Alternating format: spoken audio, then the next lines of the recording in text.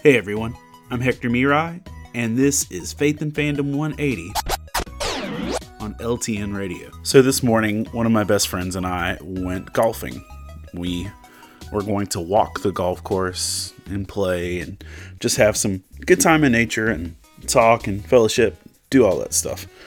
And somewhere around like the 8th hole, we've talked about life and marriage and church and ministry and everything else. But somewhere like about halfway through, we're teeing up and he says to me in a very serious voice, "Man, Ahsoka really is the most important piece of Star Wars."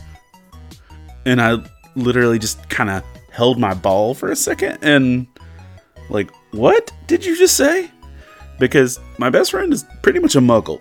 Like, he's an athletic trainer and he's a man's man and he has his own side carpentry business and does CrossFit and, all that stuff. So he's not exactly down with the nerdness. And, I'd had like serious conversations just ranting about, how great Ahsoka was and how important Clone Wars is and Rebels and everything else.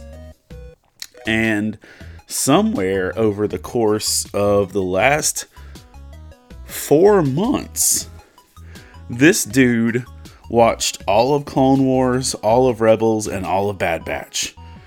And as we were golfing this morning, he's like, "Man, Ahsoka is just so important. I don't understand how you can even remotely begin to appreciate the original trilogy without the prequels or without, the animated series." And I just kind of looked at him and it cracked me up because I shared my very passionate beliefs that I got, towards this. And I had no idea he actually listened. And Romans 10:14 says, "How then can they call on the one whom they have not believed in? And how can they believe in the one whom they have not heard?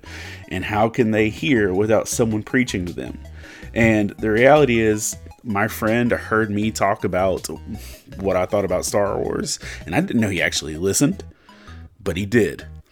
And I just want to encourage you, don't shy away from actually sharing about Jesus, because people are listening whether you know it right then or not. So keep talking.